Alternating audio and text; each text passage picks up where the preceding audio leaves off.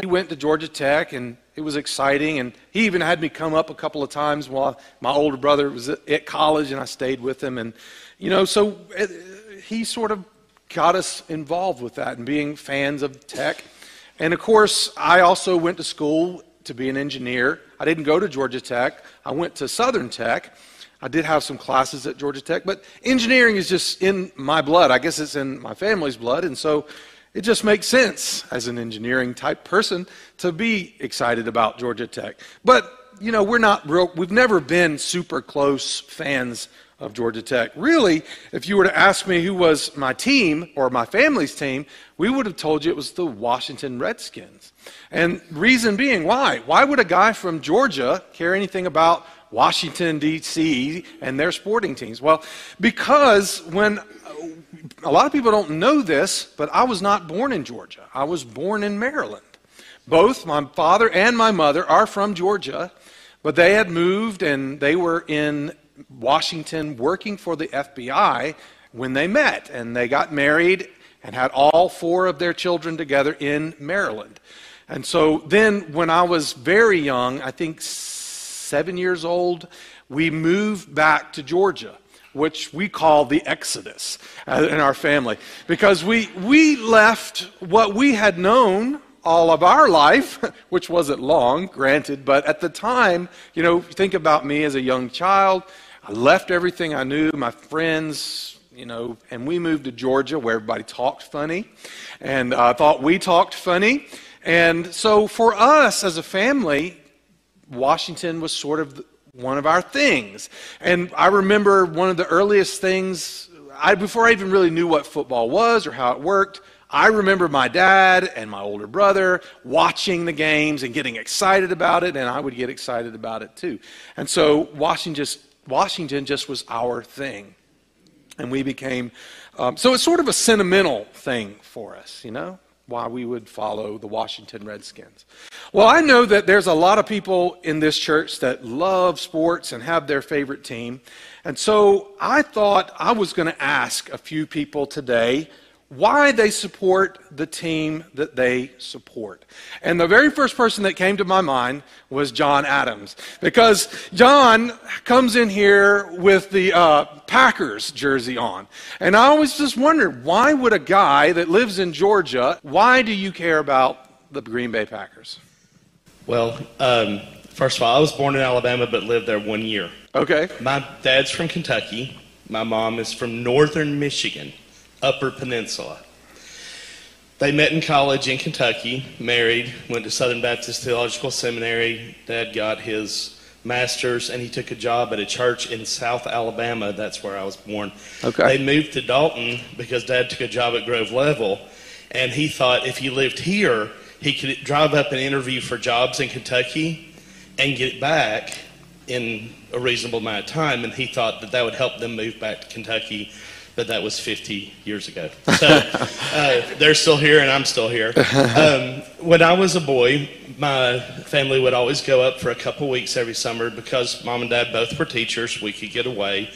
And we would go spend a couple weeks with my grandparents in northern Michigan. And when you drive there, you go through Indianapolis, Illinois, Chicago, Milwaukee, go right by Green Bay to get up there. And my grandfather was a big Packers fan. Dad, being from northern Kentucky and grew up before the Cincinnati Bengals were invented, the closest team was Cleveland, Ohio, a state and a half away. So he didn't really have a team. But my mom's family were all Packers fans. All Packers fans. So I grew up a Packers fan, and now I'm a Packers shareholder, so I'm an owner of the Packers. All right. All right. Now, none of these people knew that I was going to ask them to talk. They're just doing this on the fly here. Mr. Mike, you're a Georgia Southern fan, and I know you're a big Georgia Southern fan. And Kelly's like, whew, because I was like trying to decide, and he just happened to be closer. So he gets put on the spot today. Why are you a Georgia Southern fan? My older brother went to Georgia Southern. And when I was in high school, I'd visit him, and it was just so cool to go see your older brother in college and stuff. And so I went there. And while I was there, I met my beautiful bride. We went there together. We actually worked together at the original Zaxby's. The original Zaxby's was in Statesboro. We worked together there, and that's how we met. And since then, Max has gone there, Sam's there, so it's just we're true blue Georgia Southern people. All right. One more. I got one more. I'm going to come across here to Kay Denson because, I know that she's an Ole Miss fan. And I would have asked Jason, but he's too far to get to, so it falls upon you. Why are you an Ole Miss fan? Well, when I grew up in New Albany, I was only about 30 miles from Oxford, which is where the college where Ole is. Miss is. Okay. And I can remember I was in the first grade, and a little boy named Johnny Jones had an Ole Miss notebook, and I was so envious. I didn't even know what it was. But anyway, I just started liking it then. My brother was part of the National Guard letting James Meredith in, and I can remember sitting in my living room and my mother crying because he was over there. I really don't know. Most of my friends went to Ole Miss. We were close to Mississippi State too, but you just don't want to go to a Cal College when you go to a class. So I don't know. I just thought there was nowhere else to go. And in high school, I'd drive once a week to go to Oxford and take baton lessons from the Rebelettes, and it was just my place where I was supposed to be. My children, of course, everyone says, how did you get your three boys to be such diehard fans? And I really don't know that. But I know one year we were sitting at the ball game, and I think we were sitting with Jason and Andrea. And, of course, Aaron and all he's just such a clown. We lost to someone, like, by a lot. And he sent me a text during the game, and he said, Mom, why didn't you grow up in Tuscaloosa? Preston is the only son who went there, but the other two are involved in everything. They love it as much as I do, and I have nieces and nephews that are out there that do the same thing, and I'm just a rebel. There you go. Thank you, Kay. Thank y'all for sharing. Y'all give them a hand for on the spot.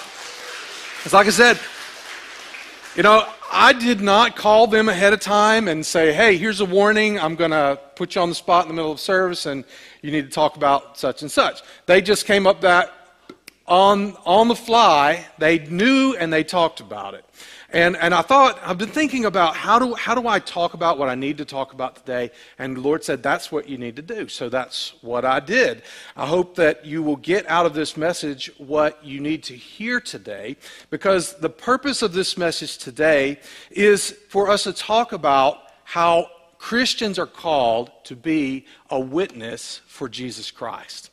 We love to support our favorite teams, and we have reasons why we support them. It's so, each one of us has a sentimental attachment, and I know I could go and talk to people, person after person after person in this congregation, and you could tell me right away why you support Alabama or the Georgia Bulldogs or the Tar Heels or, Clemson or whoever it is that you support, the Atlanta Braves.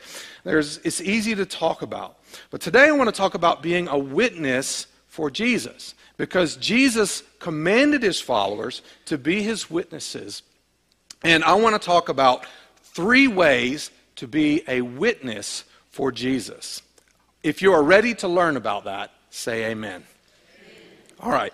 I want to read from Acts chapter 1, verse 8. It says, this is Jesus talking to the disciples after he has risen from the grave, just before he ascended into heaven. And here's what he said. But you will receive power from when the Holy Spirit comes upon you, and you will be my witnesses, telling people about me everywhere, in Jerusalem, throughout Judea, in Samaria, and to the ends of the earth. This is the word of God for the people of God. Thanks be to God.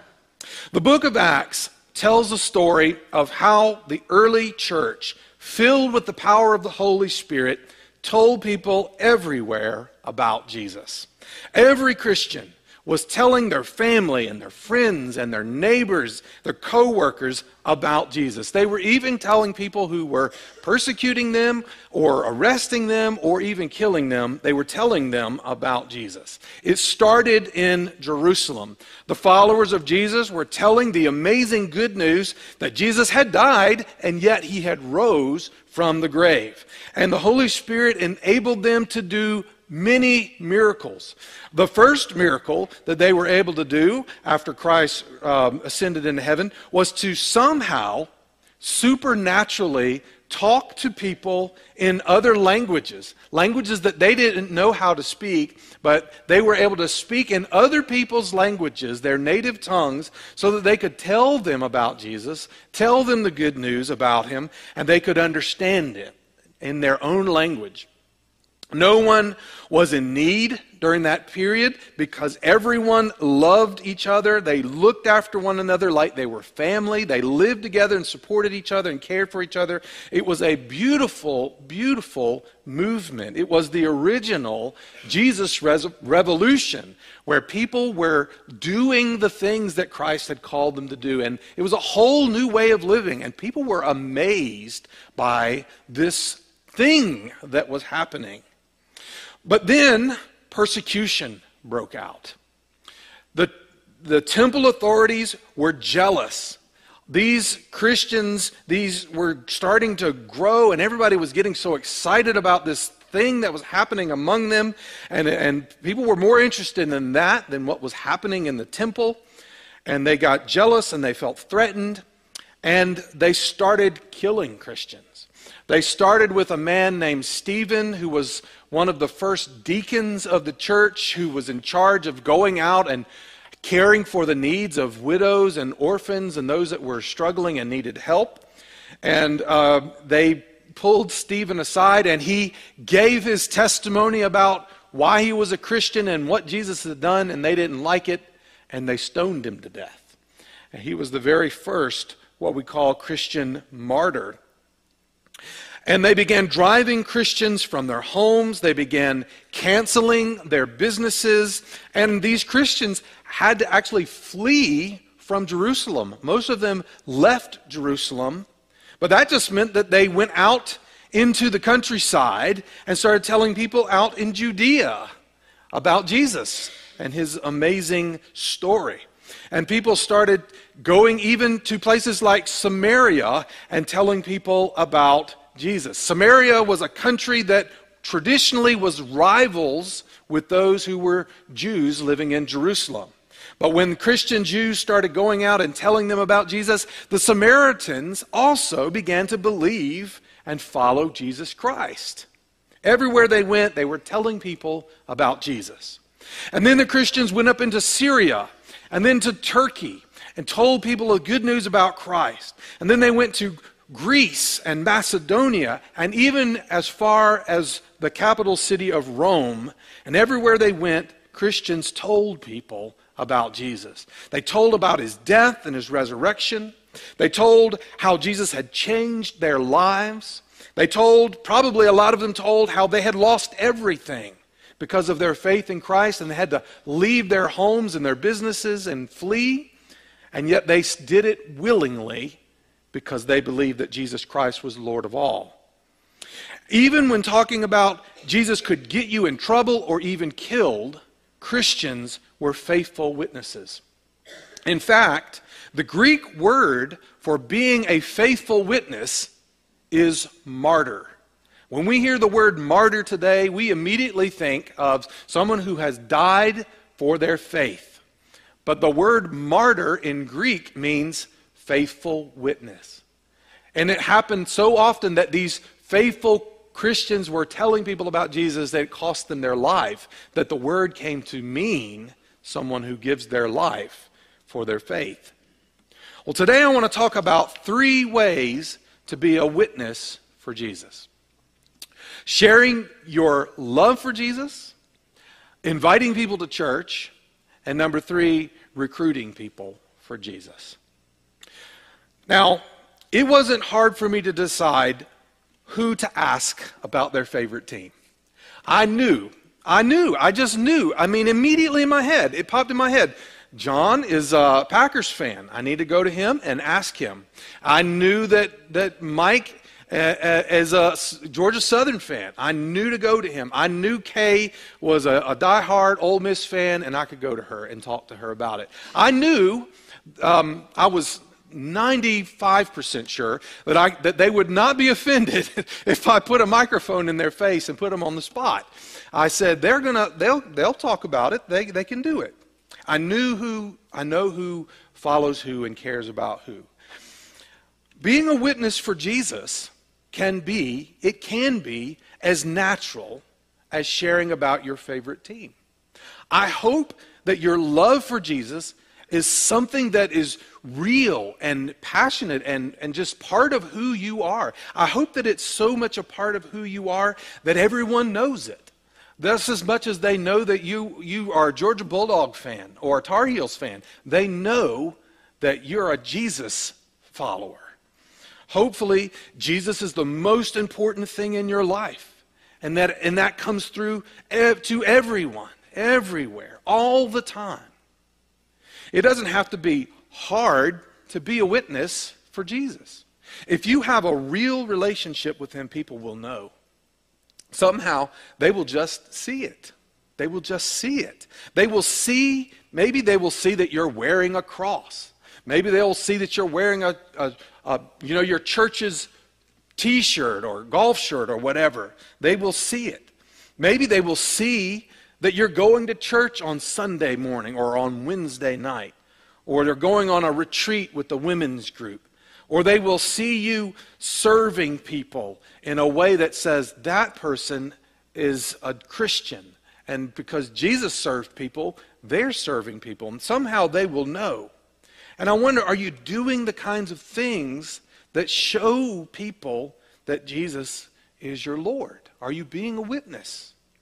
If someone came looking and really wanted to know more about what does it really mean to be a Christian, would they know to come talk to you because you're a Christian? Would they say, wow, I know Catherine Brooker is a Christian, and I've just seen it in her, and I really need that. I need Jesus, so I'm going to go talk to Catherine. Would they know to do that? Would they be able to look at you and say, that's the person I need to go talk to? Sometimes they'll just know it about you because they've seen it in you. Other times you will tell them about it. You know, if you're a Georgia Bulldog fan or an Alabama fan or whatever, no one probably has to twist your arm to get you to talk about it, right? I mean, you look for reasons to bring it up in conversation. You look for reasons to talk about the game that's coming up this weekend or to celebrate that y'all won last weekend and everybody else lost, or to bemoan the fact that you didn't win, right? I mean, you look for the chance to talk about that. Are you that quick to talk about Jesus, your Lord? Do you look for reasons to tell people why you love him? Do you relish the chance to share how he's making a difference in your life? It can be so easy if you're walking with the Lord, if your priorities are right, simply sharing your love for Jesus Christ. You're not preaching, you're not quoting Bible verses, you're just talking about your own life and how Christ is changing you. Or it can even be, it doesn't even have to be, look how great I am because I'm a Christian. You can talk about the things you're struggling with. You can talk about how you're struggling and how you're looking for help from Christ. The fact that you're looking to him instead of something else will speak volumes. And people will appreciate your authenticity as you share from your brokenness about how you're reaching out to Jesus. That's the first way to be a witness. The second way is not hard either. It's simply to invite people to church. You know, following Jesus isn't just a private thing. We live out our faith in communities. One of the ways you can be a witness for Jesus is to invite people to experience Jesus at church, in the body of Christ. We are here today for worship as a community. Here again are some similarities with sports fans. Being a fan of a certain team means being part of a community, right? You're not a Ole Miss fan all by yourself. There's thousands, maybe millions of other fans out there, right? I mean, you get together with other fans, you watch the game, and there's a whole community. It can be electric to be in the stands with thousands of other cheering fans, all rooting for the same team. Or how many of you have gotten together with your friends to watch the game? Or even if you watch the game all by yourself and you're all alone, there's still this sense that you are part of something bigger than yourself. You are, even if you're by yourself, you know that there are thousands and thousands of other fans that are out there doing the same thing. And if you want your friends to really experience what it's like to be a fan of your team, you might invite them to go to a game with you. Or you might invite them to come over and watch the game with some other friends, because there's a community aspect of it. And the same is even more true for Christians. If you want people to experience the risen Jesus, you might want to invite them to church. You might want to invite them to some gathering of Christians, whether it's church or whether it's where you're together and you're experiencing Christ in a community with other believers. Yes, your relationship with Jesus is personal, but it's not only personal. It's something that takes place with other people.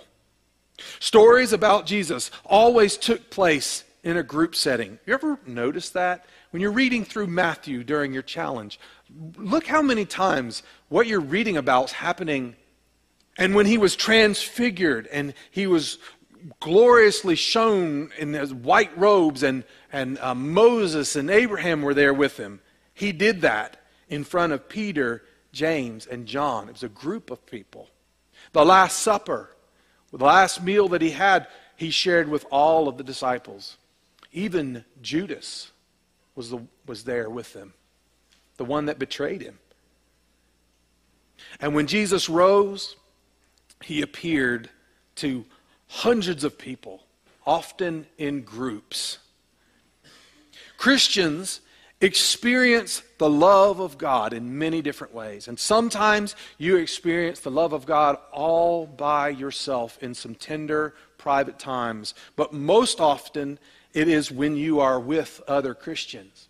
You fully experience the love of Christ when we are in a group of people. How many of you have experienced the love of Christ by the kind word of someone in church? Or by how they, like Ron said, they prayed for you, they prayed for your sister, they sent you a card or gave you a call or brought you a chicken casserole. Whatever it is, we experience the love of Christ through other people. And if you want to be a witness, bring people into that situation where they're experiencing that love. We learn in groups, we worship as a body, we feel God's love, and we serve each other in groups, just as Jesus said in Matthew 18:20, where 2 or 3 are gathered in my name, I am there with them. He made a point to say that. Now, does that mean that if you're all by yourself, Jesus is not there? No, of course not. Yes, he's there. But there's something so much more real and tangible about Jesus' presence when we're together. And if you want to invite people to experience Jesus, bring them to the sacred, essential gatherings of the Christian community. We are the body of Christ. There's one more way to be a witness that I want to talk about. I don't know any other way to put it except it's recruiting. It's recruiting people. Sometimes you just got to be direct. Sometimes the situation calls for it. Sometimes all it takes is, hey, come to church with me. But recruiting could also mean, hey, my church is packing some lunches for the school next door. Could you come help us with that? Why not recruit? Again, we go back to the sports analogies. In order to build a winning college team, coaches have to get out there and find the best high school athletes. And they have to convince them to come to Ole Miss instead of Georgia, right? They got to get out there and do that. And they willingly do it because they want their team to be successful. So they'll get out there and they will do all kinds of things to try to get people to come. But it's not just the coaches that's doing the recruiting. How many of you went to Georgia or Ole Miss or Alabama or Georgia Southern or Georgia Tech? And how many of you have encouraged someone else to go to that school? I know that Laurie and Mike are just thrilled to death that both of their sons went to Georgia Southern. That's like a family tradition now, right? So now the pressure's going to be on for the grandkids. Are they going to do it too? I mean, you love your school, and it's not just that you love your school. You hear of someone that wants to go to college, and maybe they're going to study something, and you know that your school has a great program. It's got a great nursing program, or it's got a great engineering program, or law school, or whatever. And you're going to be like, hey, I went to this college, and it was a great experience. You should go too. And you're going to be, you're not getting paid anything to do that, but you want to recruit for your school. If we believe that Jesus is the way and the truth and the life, if we believe that he is absolutely essential in our life, if we have seen how he's made a difference for us, I hope that we will be recruiting some people to be part of that.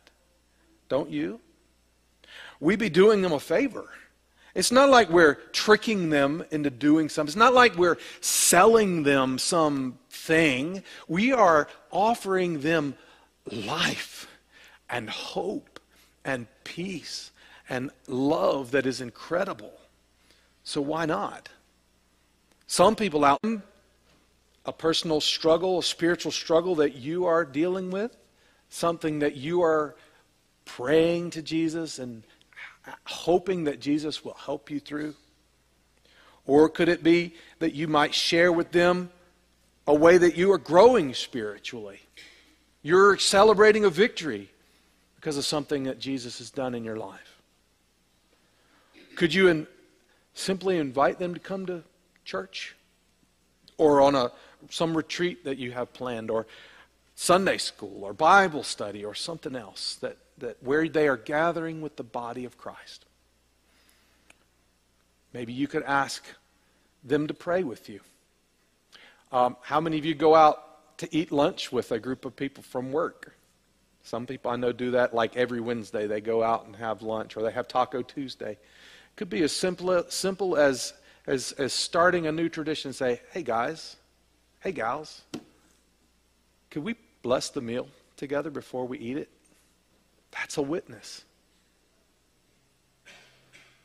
Is there someone you know who needs to pray to accept Jesus? So my challenge is just start with a list. Start with a list of people. Write their names down on a piece of paper or in the cover of your Bible or something. Write it down and then pray that God would show you how you could be a witness to them. And then be open. Let the Holy Spirit guide you and empower you, just like he did the Christians in Acts, to be a witness for Jesus.